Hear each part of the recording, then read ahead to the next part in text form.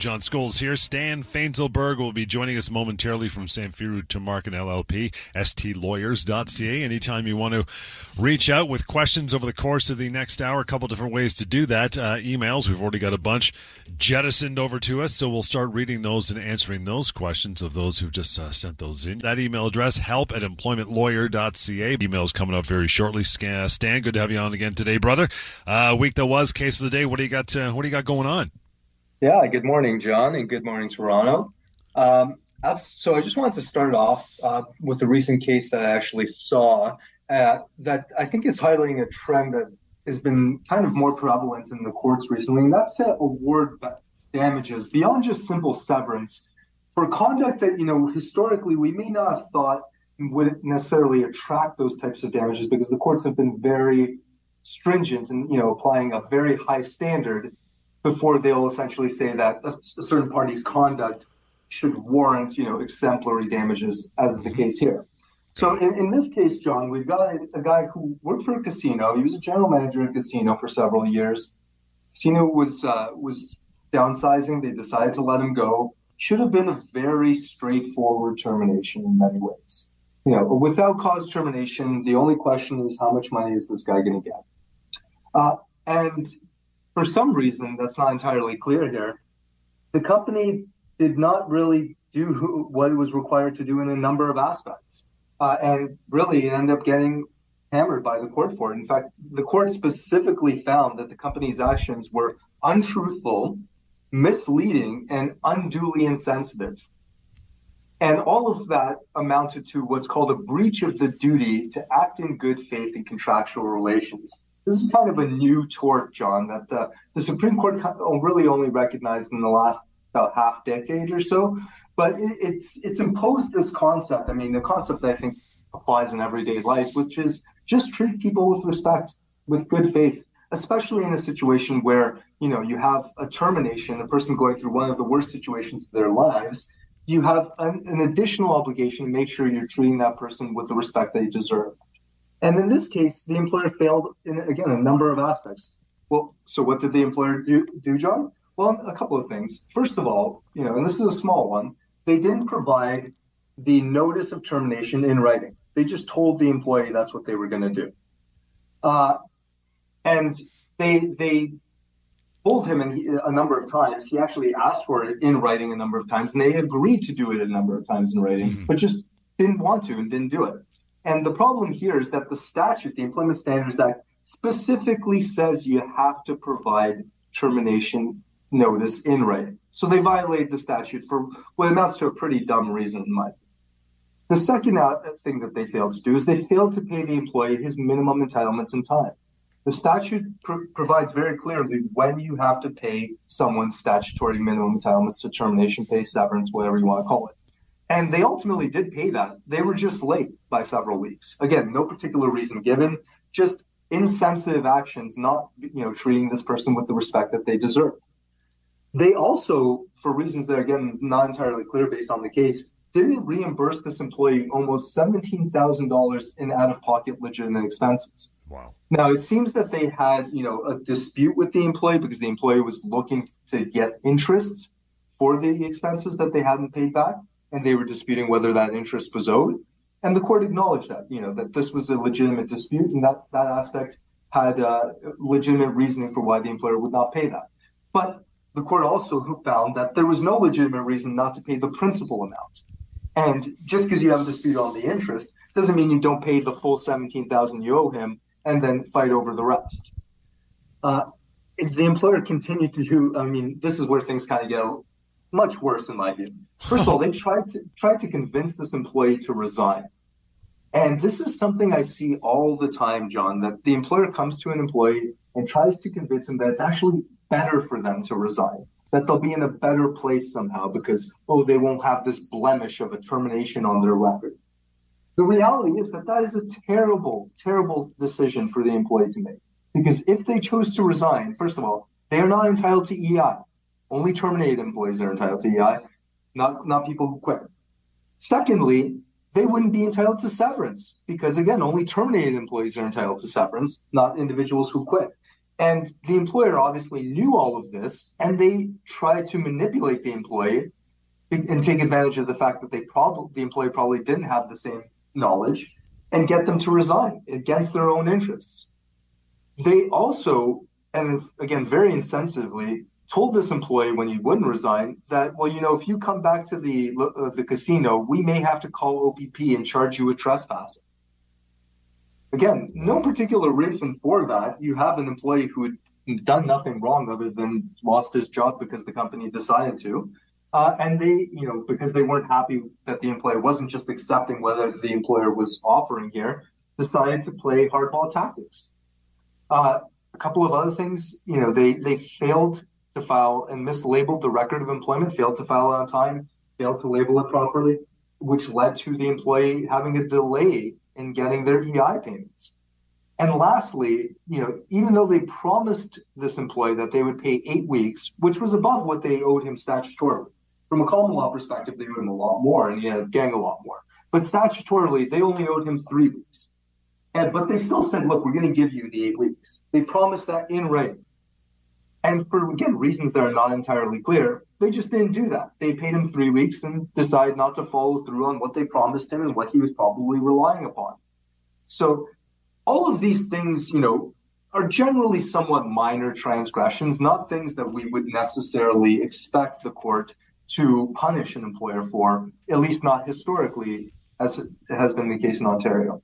But cumulatively, and again, in light of the fact that the Supreme Court's recognized this additional obligation, this duty to act in good faith, the court said that all of that amounted to, what we call moral damages in this case. Moral damages, punitive damages, a lot of these things, bad faith damages, a lot of them are interchangeable semantic words, but ultimately it just means that they did something that was so egregious that the court decided to punish them for those actions. And that's exactly what the court did here and gave this employee an additional $15,000 on top of 7 months of severance for a guy who had been there for about 3 years.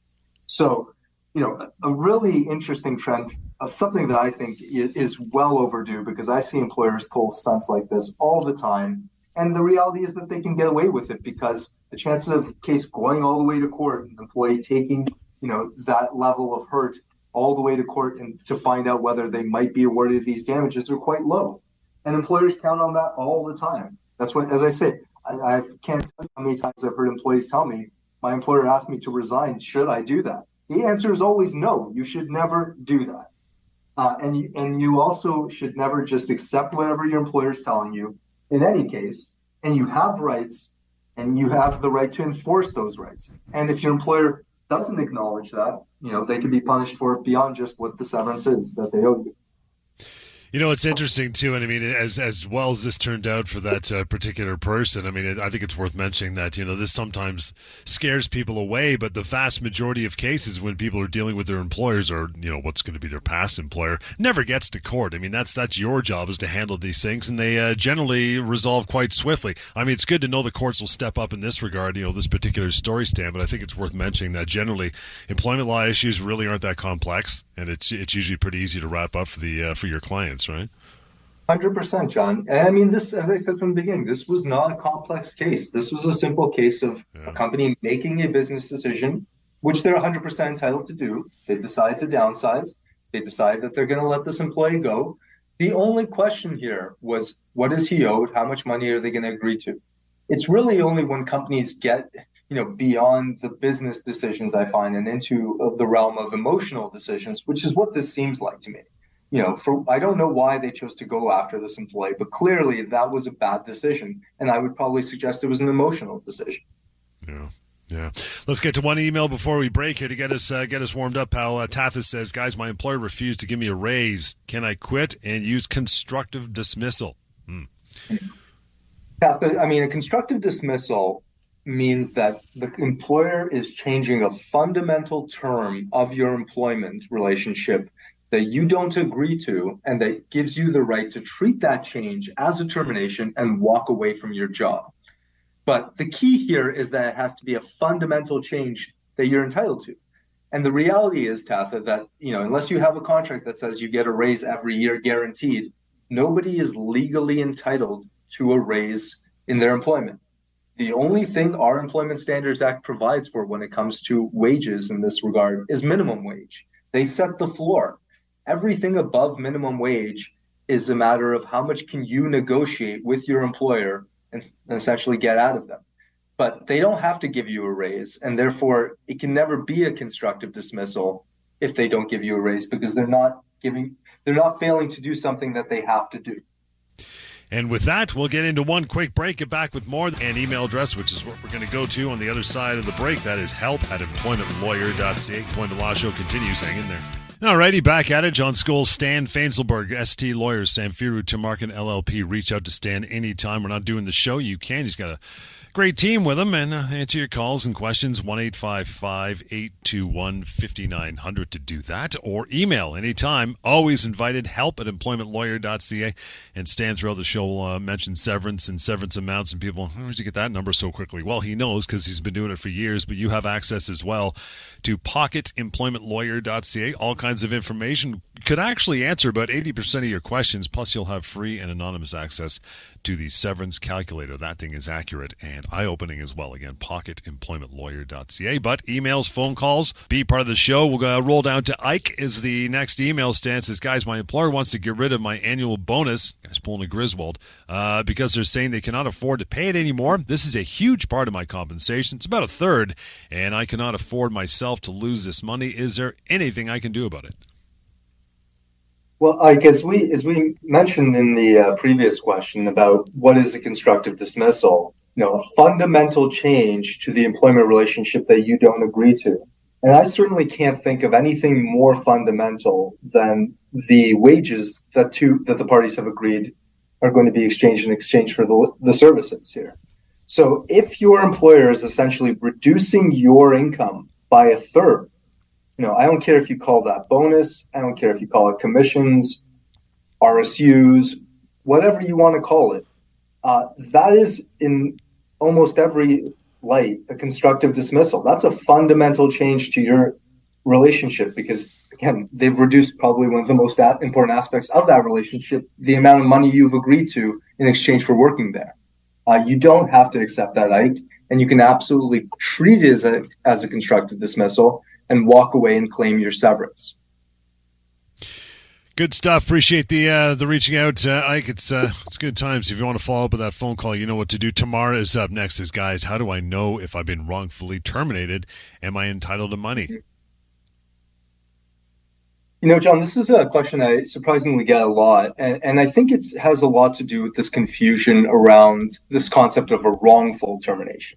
Right. Because, people think that when they've been terminated, well, I've just been terminated. I haven't been wrongfully terminated, so I'm not entitled to anything more because, my employer treated me fairly in this instance. They let me go. I understand why. It's because of restructuring. I saw it coming, whatever the reasoning. But it's not wrongful, they think. That's really not what we're talking about when we're talking about a wrongful dismissal in a legal sense. A wrongful termination, wrongful dismissal, all that means is that your employer has let you go and not paid you enough money. It's not that they did something particularly terrible to you. That's what bad faith moral damages are for, punitive damages. Wrongful dismissal just means they haven't given you enough money based on what your legal rights are. Right. So how do you know if you've been wrongfully dismissed, Tamara? Well, if you've been terminated, you're likely been wrongfully dismissed. The only question we have to determine is, are they giving you enough money or not? And the only real way to do that is to either speak to a lawyer or check out the Pocket Employment Lawyer and check out the severance pay calculator on our website. And please do that tomorrow. Again, it's pocketemploymentlawyer.ca, and follow up with a phone call, 1-855-821-5900. But here and now, Eileen, good morning. How are you? Hey, good morning. So my question is this. I was just served notice by my employer. My last day is January 31st, and she claims the company is closing down. However, in her verbal conversation, she told me that she's going to continue on just as a one-man show. We're a very small company as it is. So when I asked her if she could please provide the letter of termination in writing, And would she include in that, please, the terms of termination entitlement, to which she said unequivocally, I'm entitled to nothing more than the 3 weeks notice. So my concern here is that I'm turning 63 on Monday, and so I worked there for just under 4 years. But there's going to be a certain challenge turning around and finding employment at my age. Of course. So I'm just wondering, am I entitled to anything beyond the 3 weeks notice? Yeah, of course, Eileen. Well, firstly, I mean, happy early birthday. I'm sorry, sorry that these circumstances have come up so close to your 65th. So what your employer is telling you in terms of the 3 weeks, that represents your absolute minimum entitlements under the Employment Standards Act. And, if I'm being fair, I can see a small operation like you're talking about. That employer may legitimately think that's all you're owed.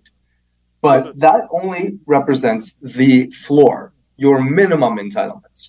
Your maximum entitlements are generally based on your age, position, length of employment, and ability to find new employment in the future. So I would say that, first of all, you're definitely owed more than the 3 weeks. Now, the other tricky aspect here is the fact that they're shutting down the business, although, not really, it sounds like. Well, yeah. Yeah, and the reality is that unless the company is going bankrupt, they still owe you your money, because shutting down a business doesn't mean that you get to run away from all your debts. It just means you're closing up your business. It doesn't. Bankruptcy means that you have more debt than you have assets to pay for.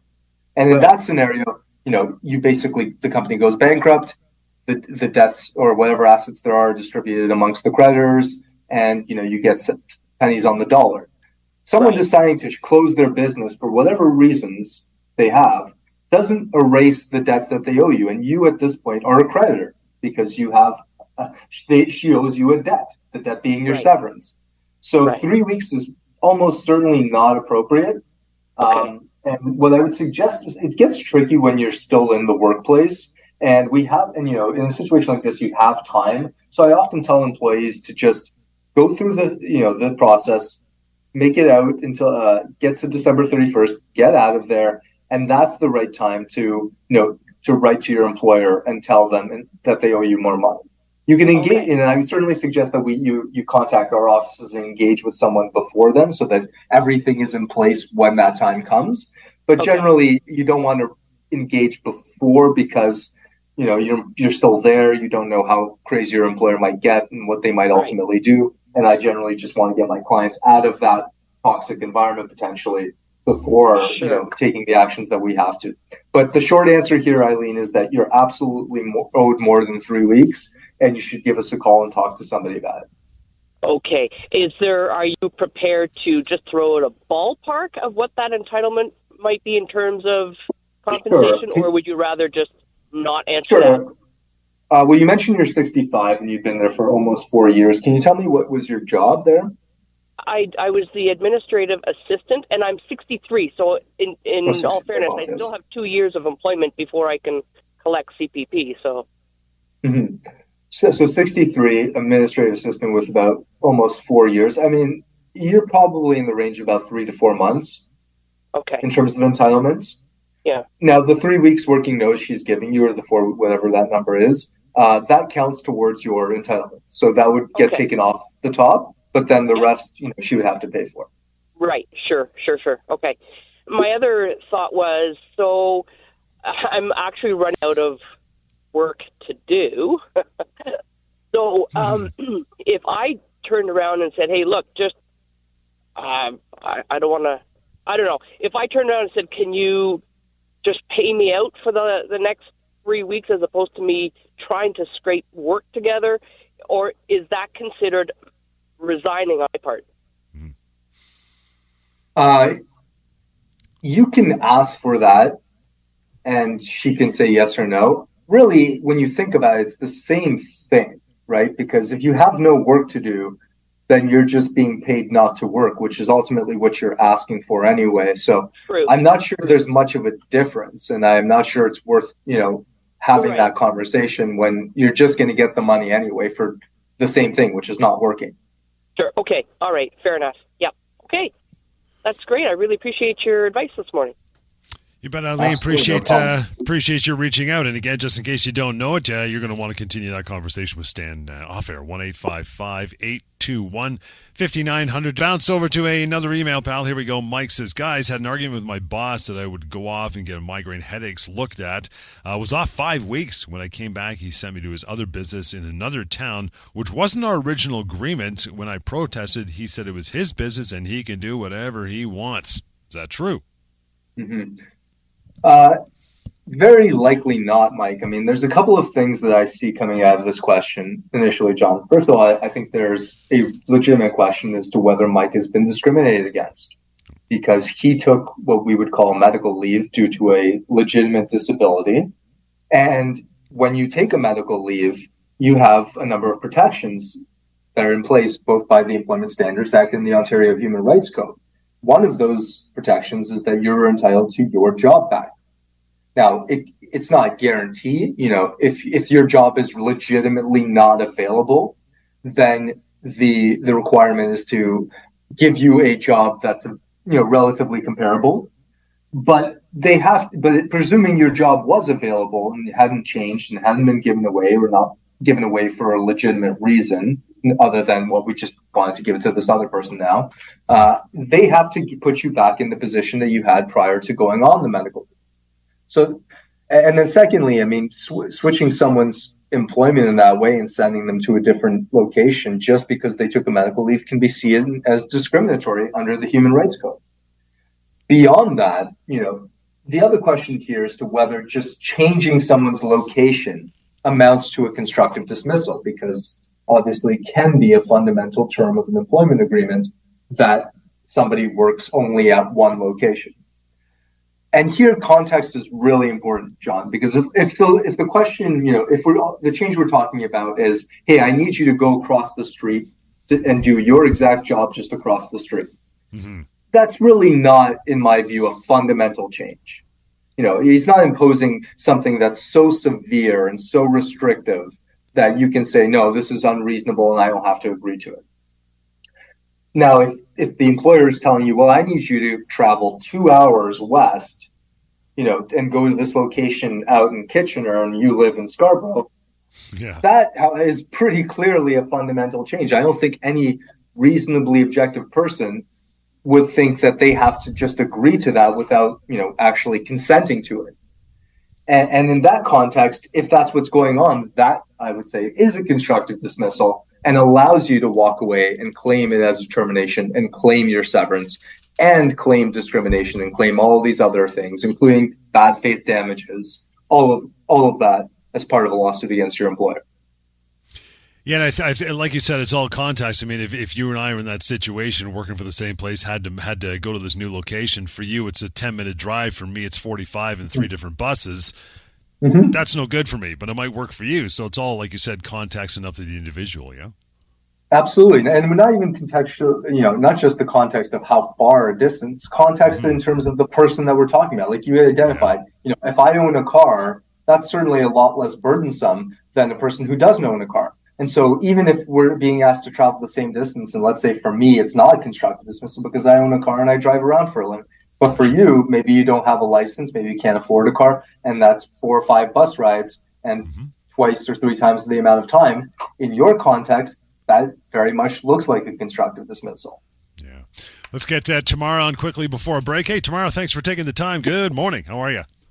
Good morning. I'm well. How are you? Great. Thank you for calling in. What's your concern? Thank you for taking my call. I actually called in a few weeks ago with that I was concerned that my employer was preparing to terminate me, and yesterday it happened. So I've been off work. Well, I've been working from home since October 23rd due to a car accident with doctor's notes. And yesterday, Thursday, I went for a follow-up appointment with my doctor. He recommended that I continue to work from home for another 4 weeks. My physiotherapist provided a summary report of my condition, and my employer said this is not going to work for us. And then picked up the phone, called me and said, what do you want to do? Do you want to come into work, or do you want to continue to work from home? I said, well, I'm going to follow my doctor's directions. Yeah. And he said, this is not going to work for us. We're going to be preparing your termination. Your last day will be the end of this month, 31st of January. Okay. Yeah. That is pretty egregious behavior. I mean, it's very clearly a violation of your human rights. Very clearly. You have a doctor's order based on a medical disability that says that you have to be accommodated in a way that they obviously sounds like have been accommodating you by allowing you to work. And so unless there is a really strong, legitimate reason why they can't continue to do that, I certainly don't see one, then it's not up to them. It's not a choice to accommodate someone. It's an obligation, a legal obligation. And so whether they want to or not, they don't have the right to just say, no, we're not going to do that. We're going to fire you instead.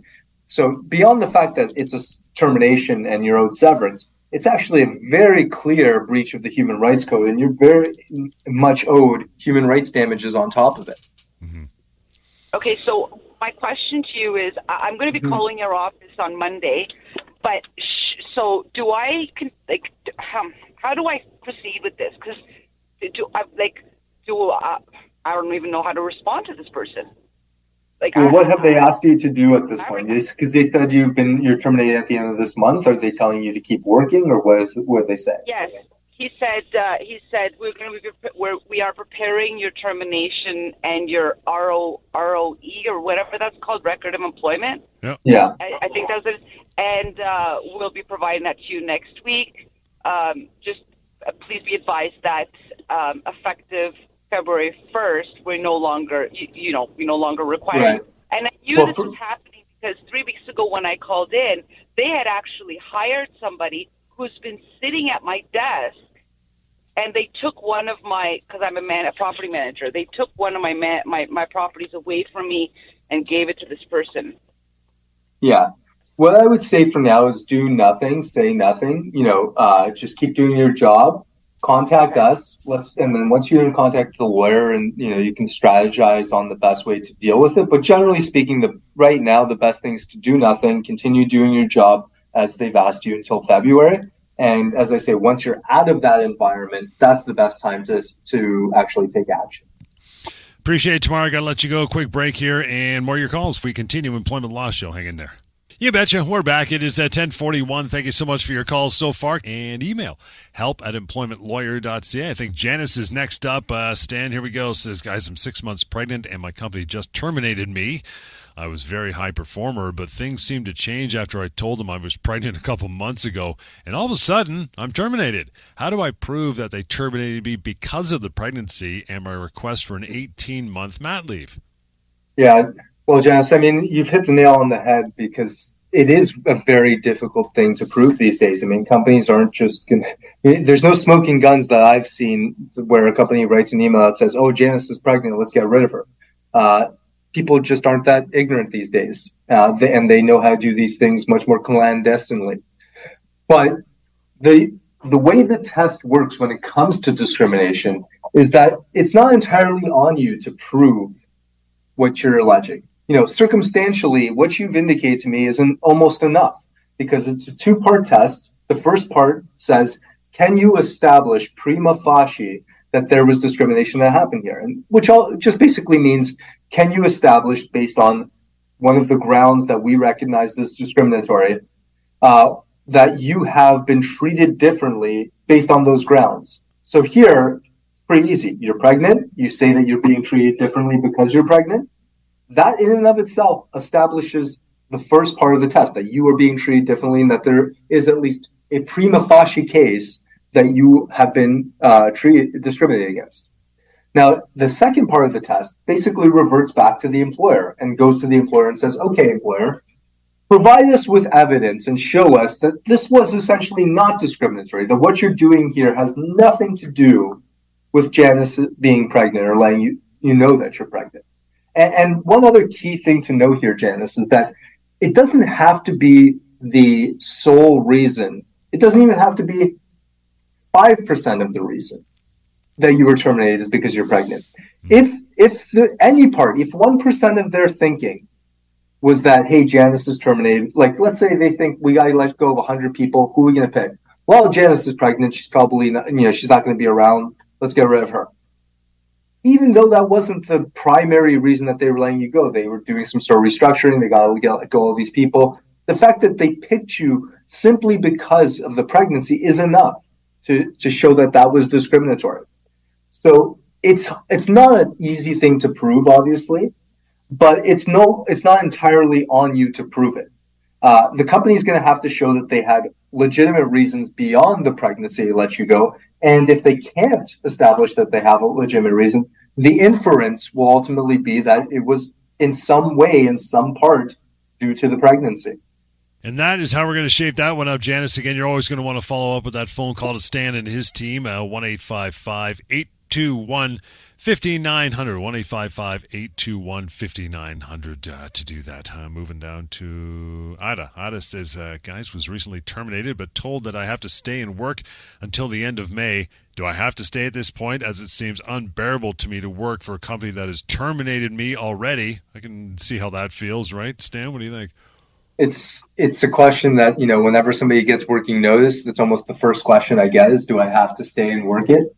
And the unfortunate reality is that you do, because the company's entitled to give you notice, to pay you, to give you your entitlements by way of notice. That's their legal right to do if they so choose. And if they choose to do that, as they have here, and assuming the workplace is hospitable, assuming it's not a toxic environment, and you don't have legitimate reasons to say I can't be there for another minute, then it's not based solely on what you want, Ada. It really is based on what their rights are here, and they have a right to do this. And if you leave prior to May, that's likely going to be a resignation and mean you're not owed anything further. Is there a chance you could say, look, guys, why don't we split the difference? I'll stay for another 2 months, and then you can just pay me the remainder in severance or whatever I'm owed? Well, that comes down to negotiations, right? Yeah. The Employment Standards Act will only tell you what the floor is. If you want something better than the floor in any context, whether it's minimum wage or severance or whatever, you have to be the one to go and get it. You have to be the one to go and negotiate it. So, yeah, the parties can agree to that. You just have to do it. Mm-hmm. More of your emails with Stan Fainselberg from stlawyers.ca. And we continue Saturday morning right here on the Employment Law Show. Continuing on here, John Scholes and lawyer from Samfiru Tamarkin LLP back on a Saturday. Stan Fainselberg. Reach out afterwards. You can. 1-855-821-5900. Help at employmentlawyer.ca. Pete, thanks for standing by for a moment, pal. How are you? Good morning. Not too bad. How are you? Good, sir. Good, sir. What's on your mind? Excellent. I'm pretty well versed in this stuff because I listen to the show quite often. But I'm encouraging my sister-in-law to look potentially at treating something as a constructive dismissal, because she's worked for a company for almost 20 years, and she does a job and a half, I guess, because one of the other employees reduced to half time because she's nearing retirement. And when she retires, they are going to give all of the work to her, plus they're adding a new layer to it. So basically they're doubling her workload and her responsibilities. And there's been no discussion of a raise or anything else. The company was owned locally, but now it's an American parent company that owns it, who thinks they get paid too much as it is. So she hasn't even looked at the idea of asking for a raise. I looked at the calculator that you have online, and it looks like she's owed potentially 16 months of severance. Okay. So the issue is, piggybacking on the previous caller who was talking about being given notice of termination. Working notice, yeah. If she is asked to do this, at what point does she consider it a constructive dismissal? And if she voices that, are they then allowed to turn around and say, well, we'll have you work for 16 months. Here's your working notice instead? First, well, let's address the first question. At what point can she claim constructive dismissal? At the point at which they impose the changes. So if they're talking about changes but not doing it, haven't actually done it yet, unless they say, okay, it's happening tomorrow, at that point you can do it. But if they're saying, hey, it might happen when this person retires, we're still thinking about it, that's not enough. It has to be crystal clear that the changes are going to happen, and it's not up for debate. So that's the first point. Can they give her 16 months working notice? Yeah, in theory they could. They couldn't make her do both jobs because that would be the constructive, and she doesn't have to do that. But could they say, well, okay, fine, you do your job for the next 16 months, and then at the end of the 16 months, either leave or we have a new job for you that involves both these roles. You could take that one if you want. Yeah, they could realistically do that. And there's not much your sister can do to avoid it. But in terms of a constructive dismissal, and this is generally, even when there's a potential constructive dismissal, it's always better to try to turn it into a termination. By which I mean, just have your sister, if she doesn't want to do it, just tell them, I'm not doing it. Hire somebody else. This is a 2-person job. Two people need to do both these jobs. I will do my job. You can hire someone for the other job. If they then turn around and say, no, you have to do it, that's when she can claim it. But ideally, what you want to say in the initial step is to say, I'm not doing it. I have my job. I'm doing my job. And see if they'll just turn around and fire you. Because a constructive dismissal is a question of law. Did a fundamental change happen? Did it amount to a constructive dismissal or termination? Whereas a termination is just a fact. You've been let go. You are owed money. That's factual.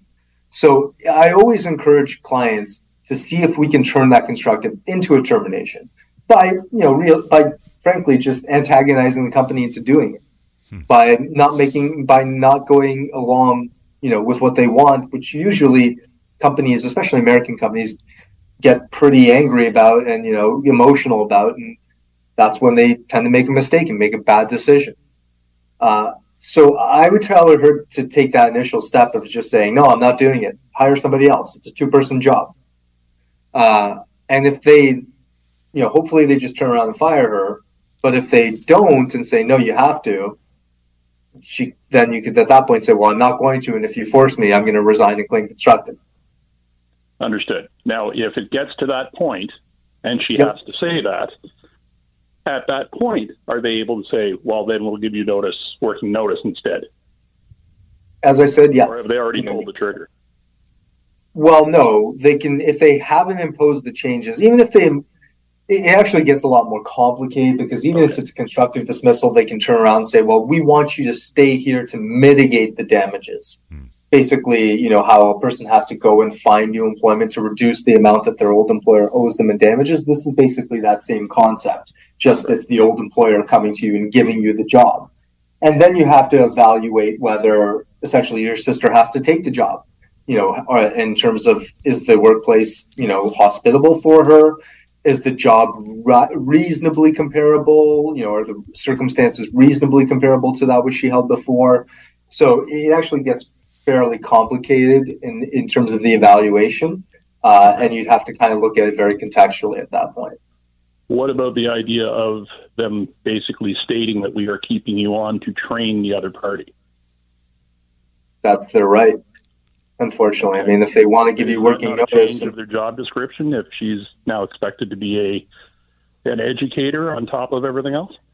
It depends on how, again, everything is contextual. If it's like if you're just talking about having a person shadow you doing your job, that's not really big a change. You're just doing your job. Understood. Yeah. So as I say, it's very contextual.